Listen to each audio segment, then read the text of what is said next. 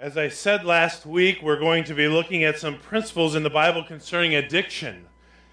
For today, I'll use the addiction of pornography as the catalyst for this message, though eventually we'll apply much of what we talk about to many types of addiction. And I have to say, this is truly one of the most difficult messages I've tried to put together as of late.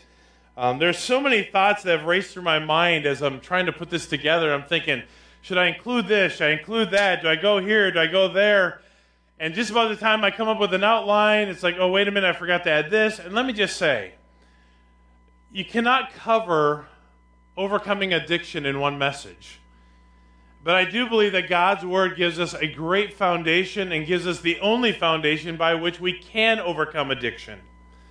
And I have to believe that there is power in the Word of God to help us overcome and, as we sang about, break every chain. Amen? If we don't have God's power in the Word of God, what do we have? Willpower?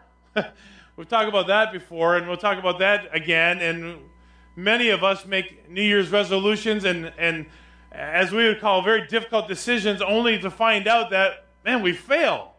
We're not strong enough. We're not as powerful as we think we are to overcome the struggles of our life.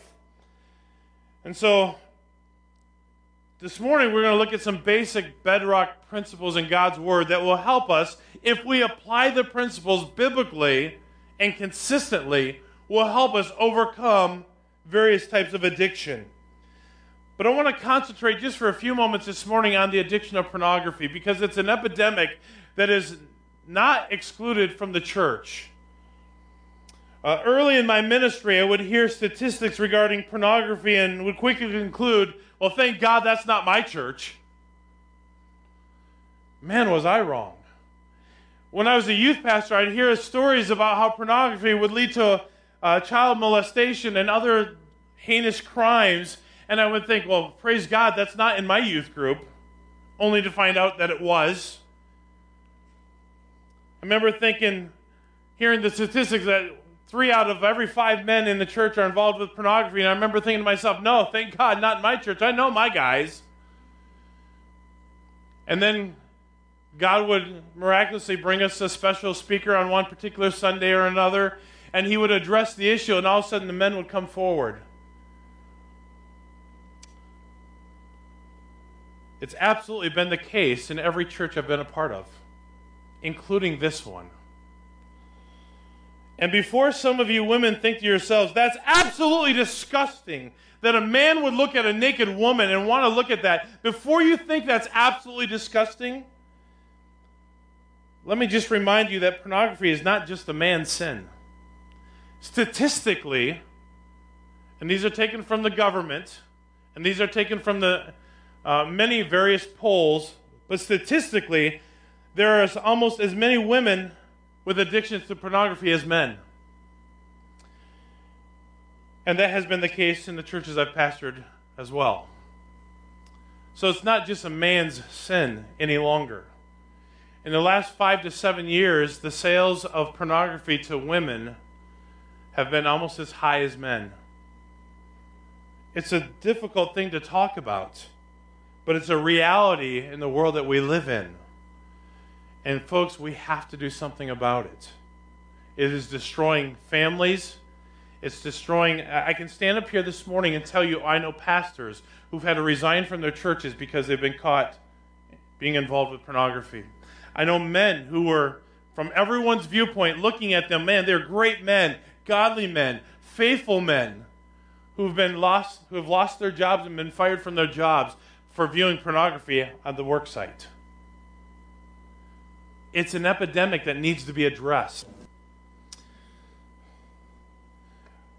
According to George Barna's research,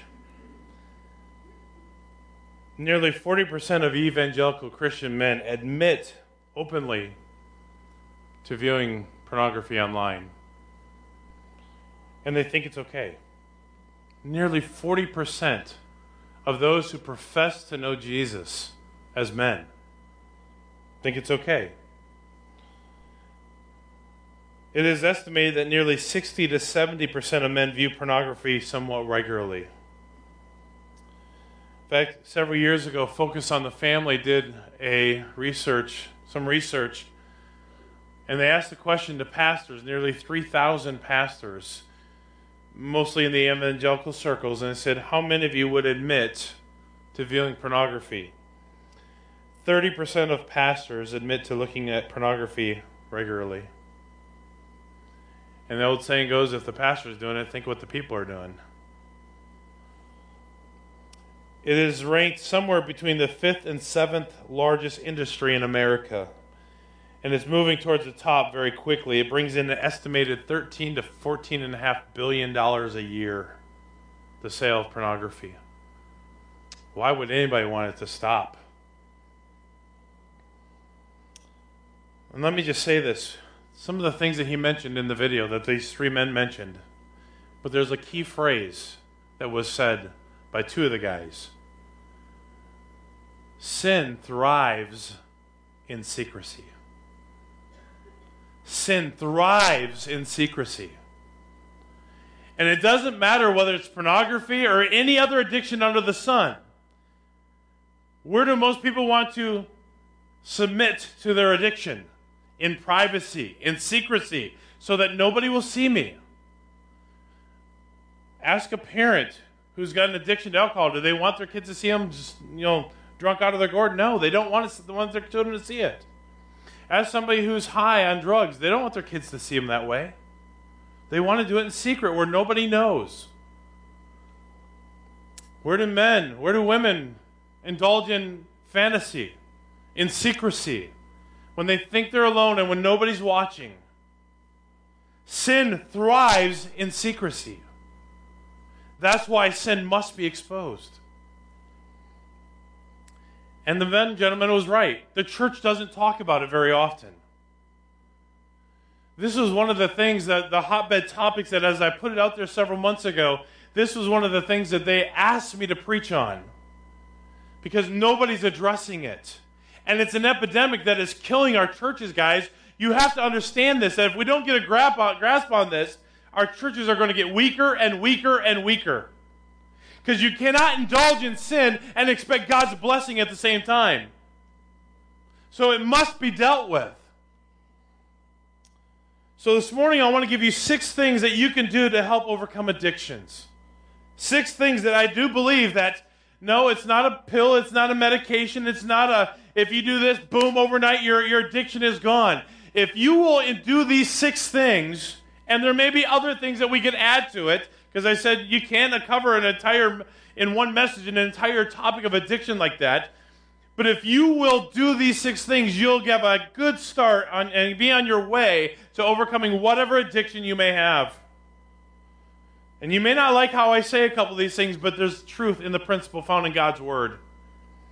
And let me just say this before we get into these 6 principles. Sin is sin. So whether you think that pornography is worse than your overeating, really? Check that one before God. See if that's really true. And whether you think that your addiction of taking pills and too many pain meds is better than, smoking heroin or shooting heroin and smoking meth or whatever, you think that's better? Check it before God. Which one's better? I think you'd have to come to the conclusion that they're all pretty well disgusting in His sight. And let me just say, it doesn't have to be something as harmful as drugs, alcohol, or sex for it to be an improper or an imbalanced or a bad addiction. It can be a hobby. It can be a work situation. So let me just give you these 6 things. Number 1, you must learn to love God more than you love that sin. Pretty simple, isn't it? Learn to love God more than you love that sin. In fact, in Genesis chapter 39 and verse 9, it says, "No one in this house is greater than I am.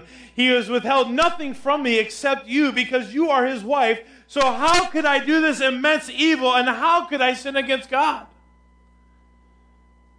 I mean, think about it just for a moment. Joseph is in the house and he's given everything at his control. Everything that he has a possibility of wanting or managing is underneath his control. And after all, if the king's wife wants to have him, who would know about it, right? Once again, there's that secrecy that's tempted there in that moment. And he says, well, how can I do this immense evil? Number one, we have to view it as God views it. And I have to learn to love God more than I love that sin. Because as long as I love the sin more, God's control in my life will be very weak. And then he says, how can I do this immense evil and how can I sin against God? He had a viewpoint that, hey, I want to love God more than I love this, even though no one else might know about it. Proverbs chapter 23.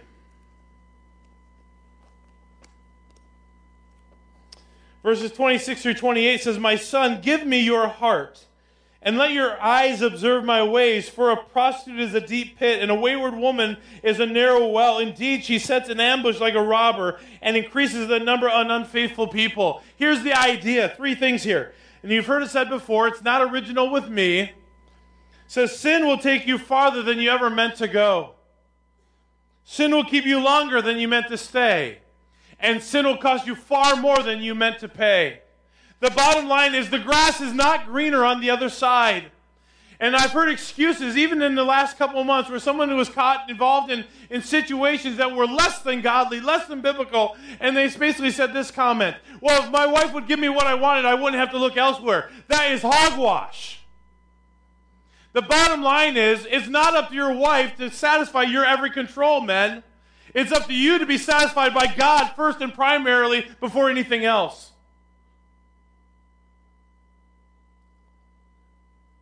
Is our satisfaction found in God, or is it found in what someone else can do for me?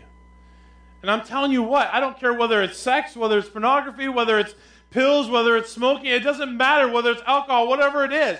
I need to find more satisfaction in the things of God than I find in those things bringing me temporary satisfaction. Sometimes we have this idea that the grass is greener on the other side. No, it's not. It's not. So the question we have to ask ourselves, do I have the same view of sin that God has of sin? Joseph said, how can I do this immense evil and how can I sin against my God, my master? So number one, you must learn to love God more than you love that sin. And let me just say this, when we're involved in the throes of sin, and oftentimes I ask this question along with it. How's your devotional life? How's your prayer life? How's reading the Bible coming along as you're involved in that sin that's overcoming you? Because oftentimes those are the things that dissipate in our lives when the other things that are not right, are not proper, begin to escalate. You will rarely find that someone is walking in fellowship with God, having a vibrant prayer life and a vibrant time in the Word of God, and at the same time indulging in the sinfulness that they know is wrong. One begins to take control. And unless you are filled with the Spirit, the flesh will prevail. Romans 8 reminds us of that. It says, he that minds the things of the flesh sets his mind on the things of the flesh. In other words, it didn't just happen. I chose to do it. Number 2, you need to admit your sin. Admit the addiction. Admit the struggle. You know, sometimes we have this idea that if I just kind of sweep it under the carpet and pretend it's not there and kind of just make it a minimal thing in my life, that it's really not that big a deal, keep telling myself it'll kind of go away. It doesn't go away. Ask somebody who's an alcoholic if it just goes away. Ask somebody who's been involved in drugs if it just goes away and the urge never comes back again, ever. It doesn't just go away. You need to admit it so that you can deal with it. Why? Because sin thrives in secrecy. You need to come out with it. Proverbs chapter 28 and verse 13 says this. The one who conceals his sins will not prosper, but whoever confesses and renounces them will find what? Mercy. You want the ability to overcome? You need to deal with it. You need to confess it. There's no justifying it. There's no rationalizing it. There's no excusing it away. And let me just say, we do this more than we think. We're pretty good at blame shifting. We're pretty good at shifting the responsibility of whatever it is that we're involved with and kind of giving the justification for it. Well, I was abused as a child. Am I saying that's no big deal? Absolutely not. Those things are traumatic. But 40 years later, I can't pin my excuses on it because I have responsibility for my own actions.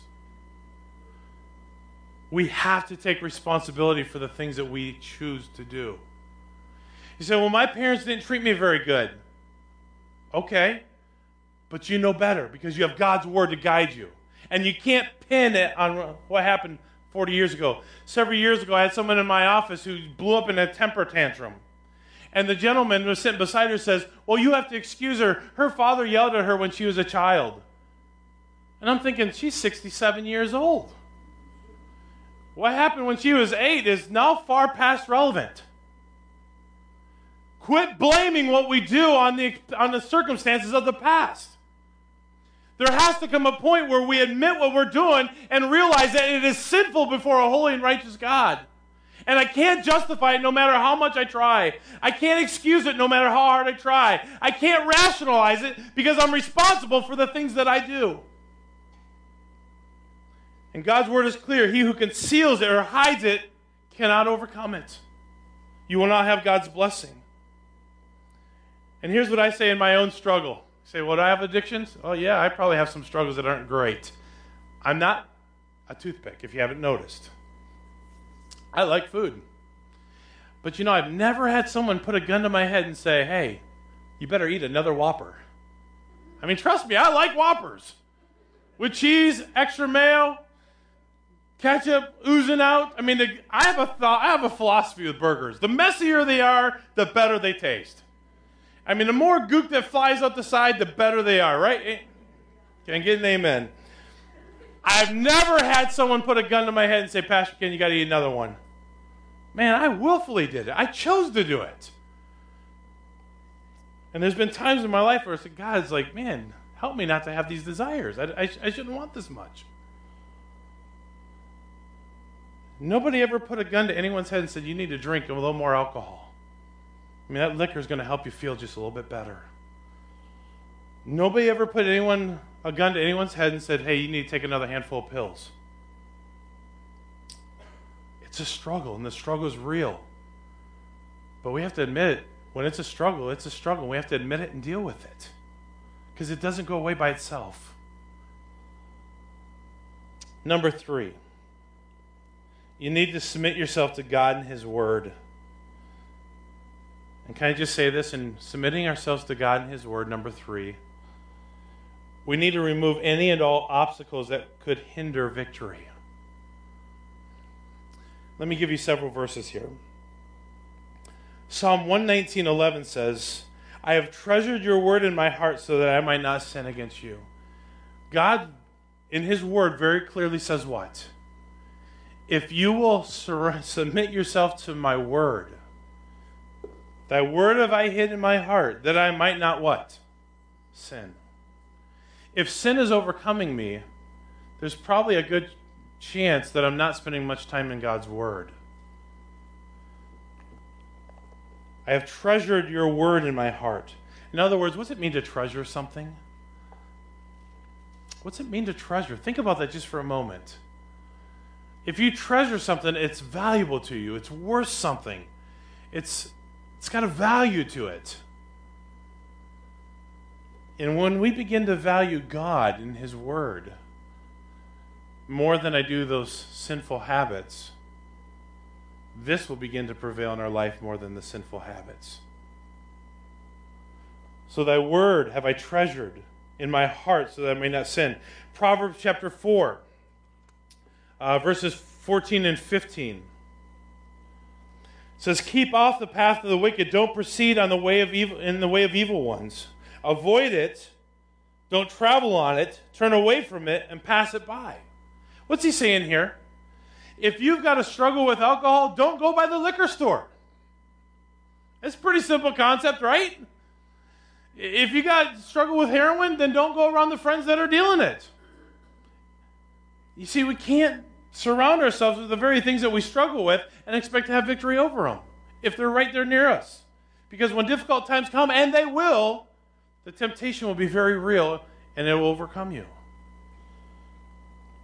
If you struggle with pornography, I really wish how many of you seen Fireproof?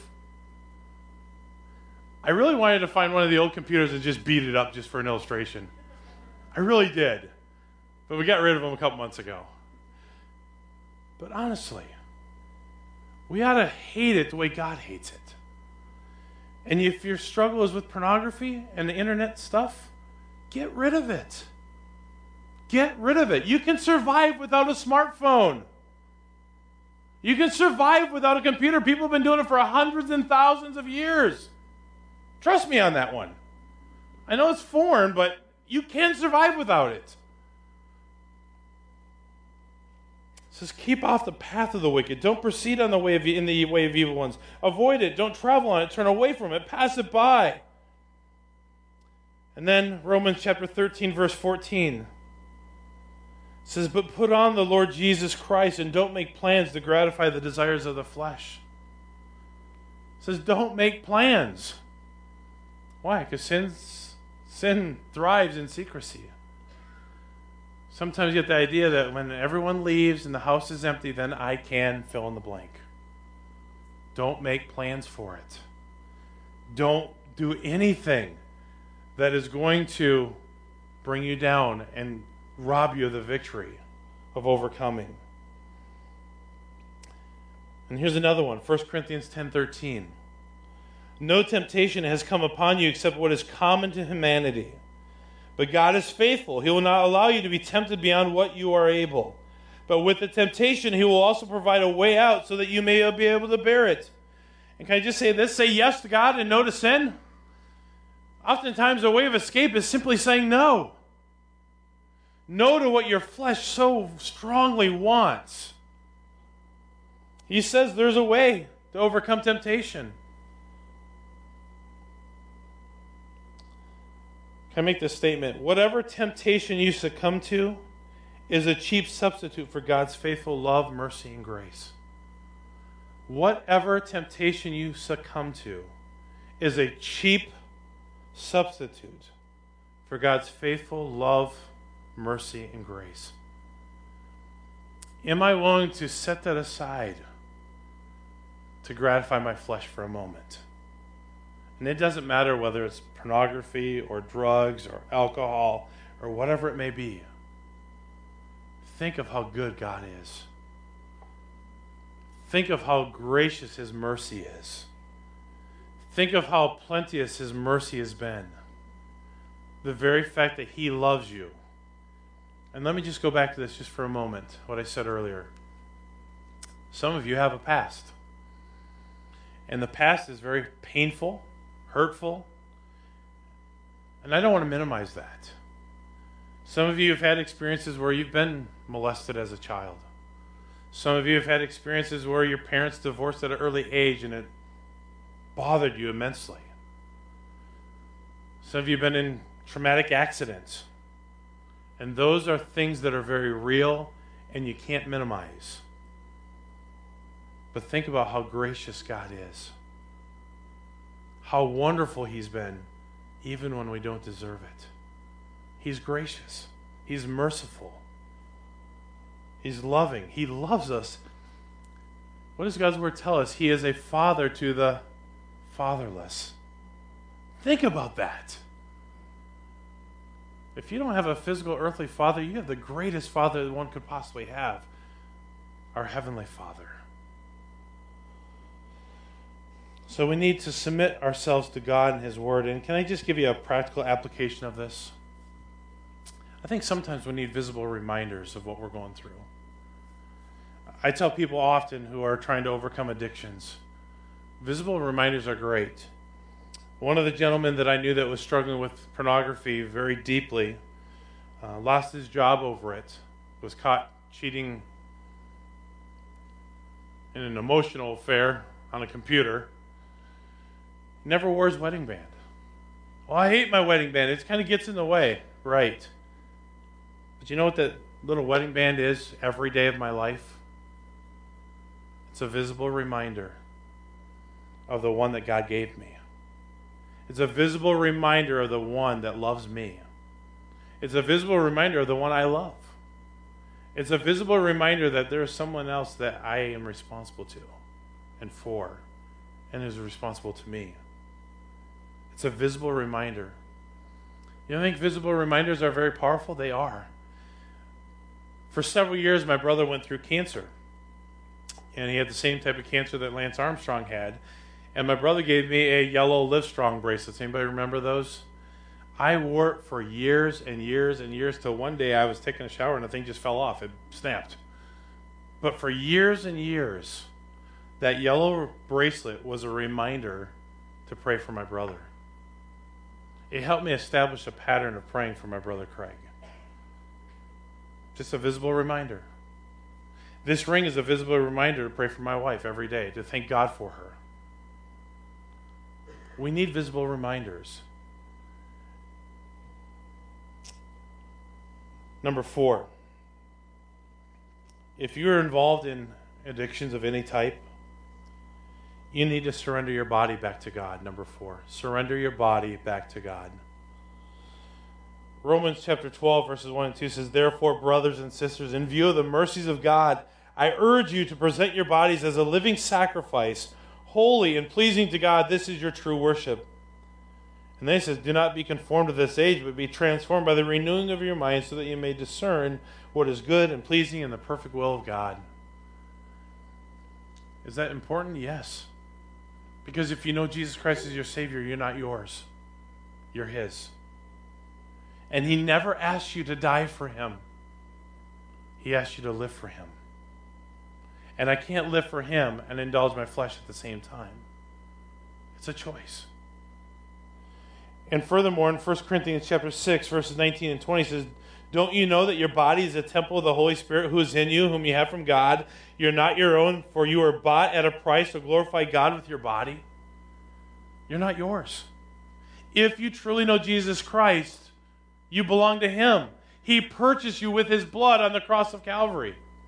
So the idea that I can do whatever I want with my body, no, you can't. It's His. So how does that practically work? Every day it's surrendering your life and your actions and everything that would affect this body to Him. And that's easier said than done. Because every time you go by a restaurant, you want to say, "Man, I want to dig into some of that. That's good." Whatever your addiction is, you need to surrender your body back to God. I say back to God? Yes, because if you're taking it from Him, you need to give it back.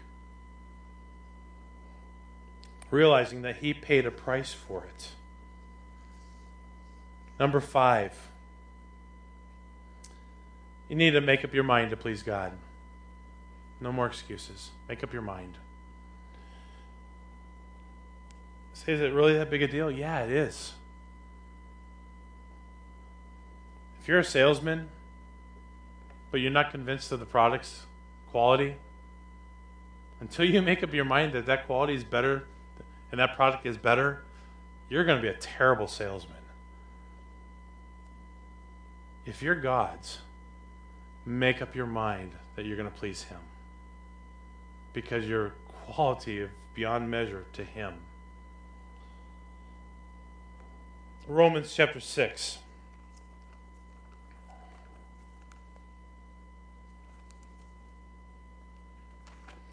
Verses 12 through 16. Here's what he says, making up your mind. "Therefore, do not let sin reign in your mortal body so that you obey its desires. And do not offer any parts of it to sin as weapons for unrighteousness. But as those who are alive from the dead, offer yourselves to God and all parts of yourselves to God as weapons for righteousness. For sin will not rule over you, because you are not under the law but under grace." He says, therefore, don't not let sin reign in your body. Make up your mind. I'm going to live for the Lord. I want to please Him with my mind. And he says this very part, the parts of your body. Your eyes, your ears, your hands, your feet. Where you go, what you do, what you look at, what you listen to, what you inhale, what you eat. He says, therefore, do not let sin reign in your mortal body so that you obey its desires. In other words, the body doesn't tell you what to do. You tell the body what to do. That's kind of backwards in our culture, isn't it? My body says I'm hungry, well, let's go eat some more. That's what we do. And then he says in Psalm 101, verse 3, I will not let anything worthless guide me. Why? He says, I hate the practice of transgression or sin. It will not cling to me. He says, I will not let anything worthless guide me. Why? Because he's made up his mind.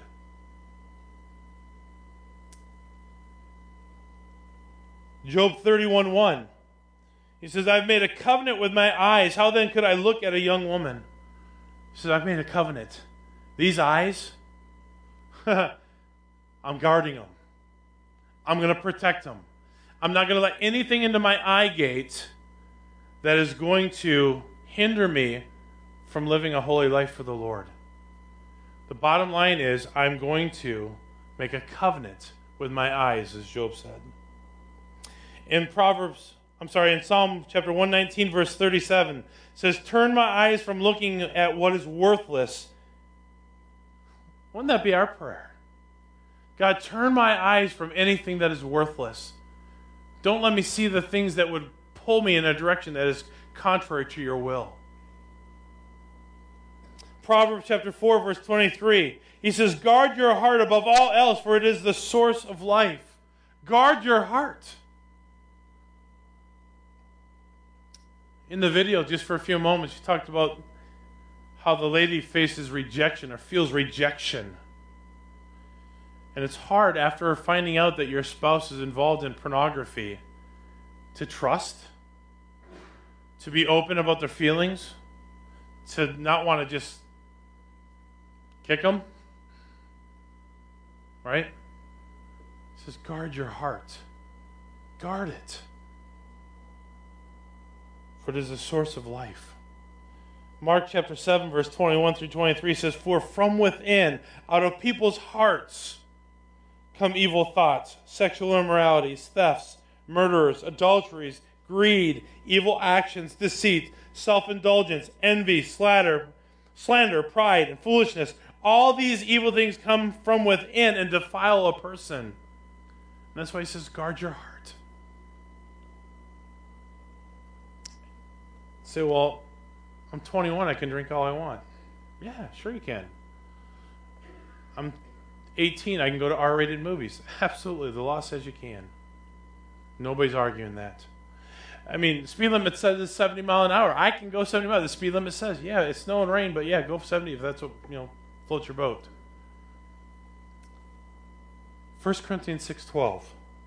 Everything is permissible for me, but not everything is beneficial. Everything is permissible for me, but I will not be mastered by anything. What's he saying here? He says, I am not going to be underneath the power of anything. So what's your addiction? Coffee? Coffee's got you. It controls you. Oh, maybe your drink of choice is Diet Mountain Dew. I don't know. Has it got you? Got to have that cup every morning, no matter what you do, no matter where you go. It's the first thing that I've got to have. He says, I will not be mastered by anything. Orange juice. He says everything's permissible, but not everything's beneficial. Just because you can doesn't mean you should. In other words, there are things that you have the freedom to do, but it doesn't mean that it's good for you to do it. So, number 5, Anita, make up your mind. If you don't make up your mind to live for the Lord, you don't make up your mind to overcome the addiction, if you don't make up your mind that you're going to please Him, you'll never have victory. You can't go into a battle half-hearted. And let me just tell you, any addiction is a battle. Ask somebody that's in the midst of one. It's a battle. It's not easy. And this is not a cure-all. These are just some simple steps that we can take to get ourselves on a path towards overcoming addiction. Let me just say this. Addiction doesn't come overnight. It's not cured overnight. It's just not. It's a day in, day out battle, regardless of whatever addiction you may be facing. Sometimes it's 3 steps forward and 2 steps back, another 3 steps forward and 2 steps back, but you don't sit there and fail, or sit there where you failed. You get back up and you go again. And you say, God, I need your help. I can't do this, which is number 6.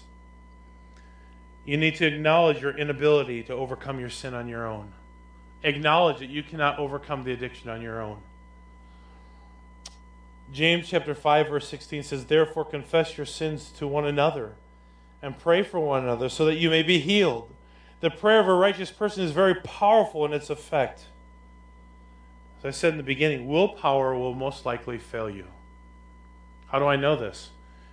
Thousands of years of New Year's resolutions.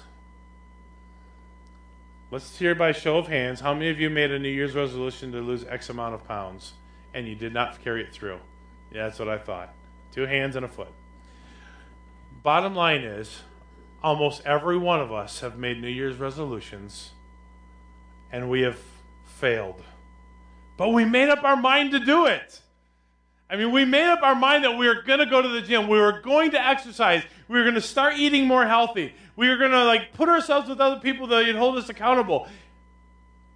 And it lasts for a little while until something comes up. Until something that distracts you gets in the way. Willpower will almost always fail you. How many people have been alcoholics and said, this is my last drink? I've heard it 1,000 times. This is my last drink. And then I've heard this one too. This is my last cigarette and I'm going to quit. And I just kind of laugh because willpower will fail you. It fails me. It fails all of us. Because none of us has extreme power. And it's not going to be found in you making up your mind. Here's the difference as a child of God. Philippians 4:13. I can do all things through Christ who strengthens me. You need the help of others to overcome addiction of any type. You do. You can't do it on your own. I've never met somebody, at least in my sphere of influence and people that I've met, that have had a severe addiction and just says, well, I'm done with it. I quit. And without any help was able to overcome. We need each other's help. And I can say that there's been people in all the ministries that I've been involved with who have come to me and said, Pastor, I'm struggling with fill in the blank. And as we sit down and we submit ourselves to God, and we get in God's Word, because God's Word says, thy word have I hid in my heart that I might not sin. I have immersed myself in God's Word. And if they've been willing to do it and say, I want to love God more than I love that sin, that they haven't gotten victory. Maybe you're one of them.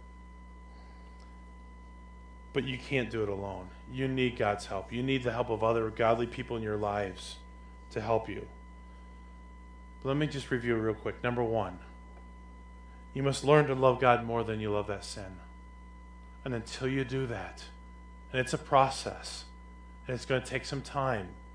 Habits didn't start overnight, they're not going to end overnight. And learning to love God and learning to put Him first is something that's going to take time, if it's not your habit.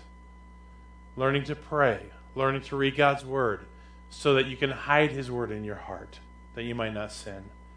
Learn to love God more. Number 2, admit your sin. Don't hide it. Sin thrives in secrecy. Admit it. One of the hardest things to do is when we're wrong is to admit it. I mean, is any one of us, when we're confronted with about something that we've done wrong, do you want to say, yeah, I did it. I did it. Yep, me. Woo. We hide those things. We want to justify, rationalize, excuse. But you have to admit it. You have to take responsibility of it.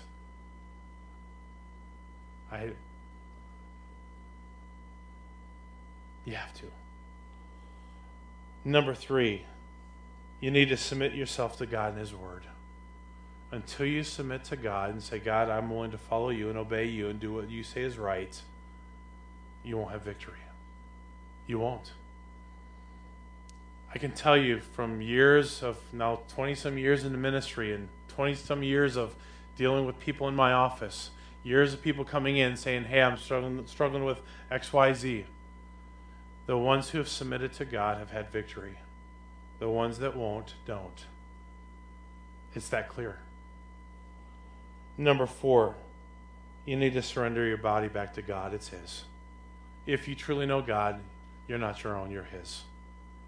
And so therefore, what you look at, what you listen to, what you put in, what you do to it, needs to be funneled through what would please God. Surrender your body back to Him. And then number 5, make up your mind. You can't go into a battle half-hearted. You got to make up your mind. You're going to fight this. I'm not going to give up. I'm not going to give in. I'm not going to surrender. I'm going to fight it. My mind is made up. I'm not going to let this thing have power over me. I'm going to let the Holy Spirit have power over me. And number 6, acknowledge your inability to do this on your own. You need the help of others. Most importantly, you need the help of the Holy Spirit. You need the help of God, because you can't do it apart from Him. And there are times you need to find a brother, a sister in the church, and be vulnerable. Say, be vulnerable? Yeah, be vulnerable. It's not like you're hiding it anyway. Most people already know about your addictions, whether you think they do or not. And let me just say this too, on the flip side of it. Just because your addiction may not be as open as someone else's doesn't mean yours is better. Sin is sin. And if something other than the Holy Spirit is controlling you, you need to deal with it. Sometimes we have this idea that it's not that bad. It's not that bad. This is okay. I can deal with this. Let me just share a personal testimony. I joke about myself a lot. I struggle with my weight. You guys know that? It's not a secret. I'm not the triathlon that runs 26 miles. Yeah, I'm not a pencil. I know me. And it seems like I can do a lot of things in extreme. Anybody like that? When you do something, you go all in. And it doesn't matter whether it's work, whether it's biking, whether it's whatever. If you're an all-in type person, you go all in. I just know me. For me, I don't dare take the first drink. I can't. I'm not saying it's wrong for you. I'm not saying it's sin for you. I'm saying for me, I know me. I know if one hot dog tastes good, 3's better. Right? Some of you can understand that. You relate to that. And I just know me that if 1 beer is good, 3's be better. And I don't know that I can control it. That's just me. I'm not saying it's you, but it's me. I know that I like to do things extreme. And when I hear statistics that says 1 in 7 who takes the first drink becomes an alcoholic, I'm like, man, I hope to God I'm not the one. Because I kind of think I might be. I don't know. But I do know this. I can't have victory in any area, including what I eat, without the help of God. Now, standing up here, do I eat 4 steaks? No. I'd like to. I love steak. But I know it's not healthy. I know it's not good for me. Although I would love it. Don't do it. But I know that in my family, we've got a lot of largeness. You've seen my family. Now, my brother John doesn't, or Craig doesn't count because we teased him for years that he was adopted. Sorry, Craig, if you're listening. He was the abnormal child. The other 3 kids, we were big. And don't misunderstand. John was as big as me and bigger at one time. Just because he's a toothpick now doesn't mean he's always been. Sorry, John. I just know that if I don't watch it, I'd be 700 pounds. I have to watch it. I have to continuously say, God, help me. I have to continuously say, Lord, give me strength. That has been a hard thing in my life. I've been the biggest kid in every class I've ever been a part of, from kindergarten up. I remember wrestling season. He goes, yeah, I'm wrestling 187. I remember that in, 5th grade? I've always been the big guy. But it's also been the very thing that I'm very conscious of. Because I don't want to stand up here and say, bless God, you need to deal with that sin, and you're looking at a guy who weighs 450 pounds. I struggle with it. I work at it. I say, God, help me. Because I still need to be controlled by the Holy Spirit. I don't know what you struggle with. I don't know what your addiction is. I don't know what it is that you give into and succumb to. But no matter what it is, whatever it is that you do succumb to, whatever temptation overcomes you, it's a cheap substitute for God's faithful love, mercy, and grace. And I'm just telling you, in this area of pornography, it's destroying people. Just like alcoholics are being destroyed by the alcohol. Just like addicts are being destroyed by the drugs. Is it the end of the line? No. Thank God for His grace. Thank God for His mercy. Thank God that He gives us the strength to overcome with His power. Because apart from it, you wouldn't have the victory. Thank God that He's powerful. Amen? He gives you the ability, but you can't do it alone. So this morning, I don't know what it is that you struggle with. I don't know whatever it is, addiction. And maybe it has nothing to do with anything I said. But you know in your mind, in your heart, you have an addiction. And it controls you. And God's word very clearly says, 1 Corinthians, I will not be under the power of anything. There should be nothing that controls you other than the Holy Spirit. And if pornography is one of them, let me just tell you, as I'm kind of focusing on that this morning, there's all kinds of ways to get help. There's all kinds of ways. If you need that help, I'll be glad to give you the resources for it. But there are web browsers that are safe. There are software programs that you can put on your phones, on your computers, that won't let you do searches even if you try. And yes, if you want to do it bad enough, you'll find the ways around it. I've been told.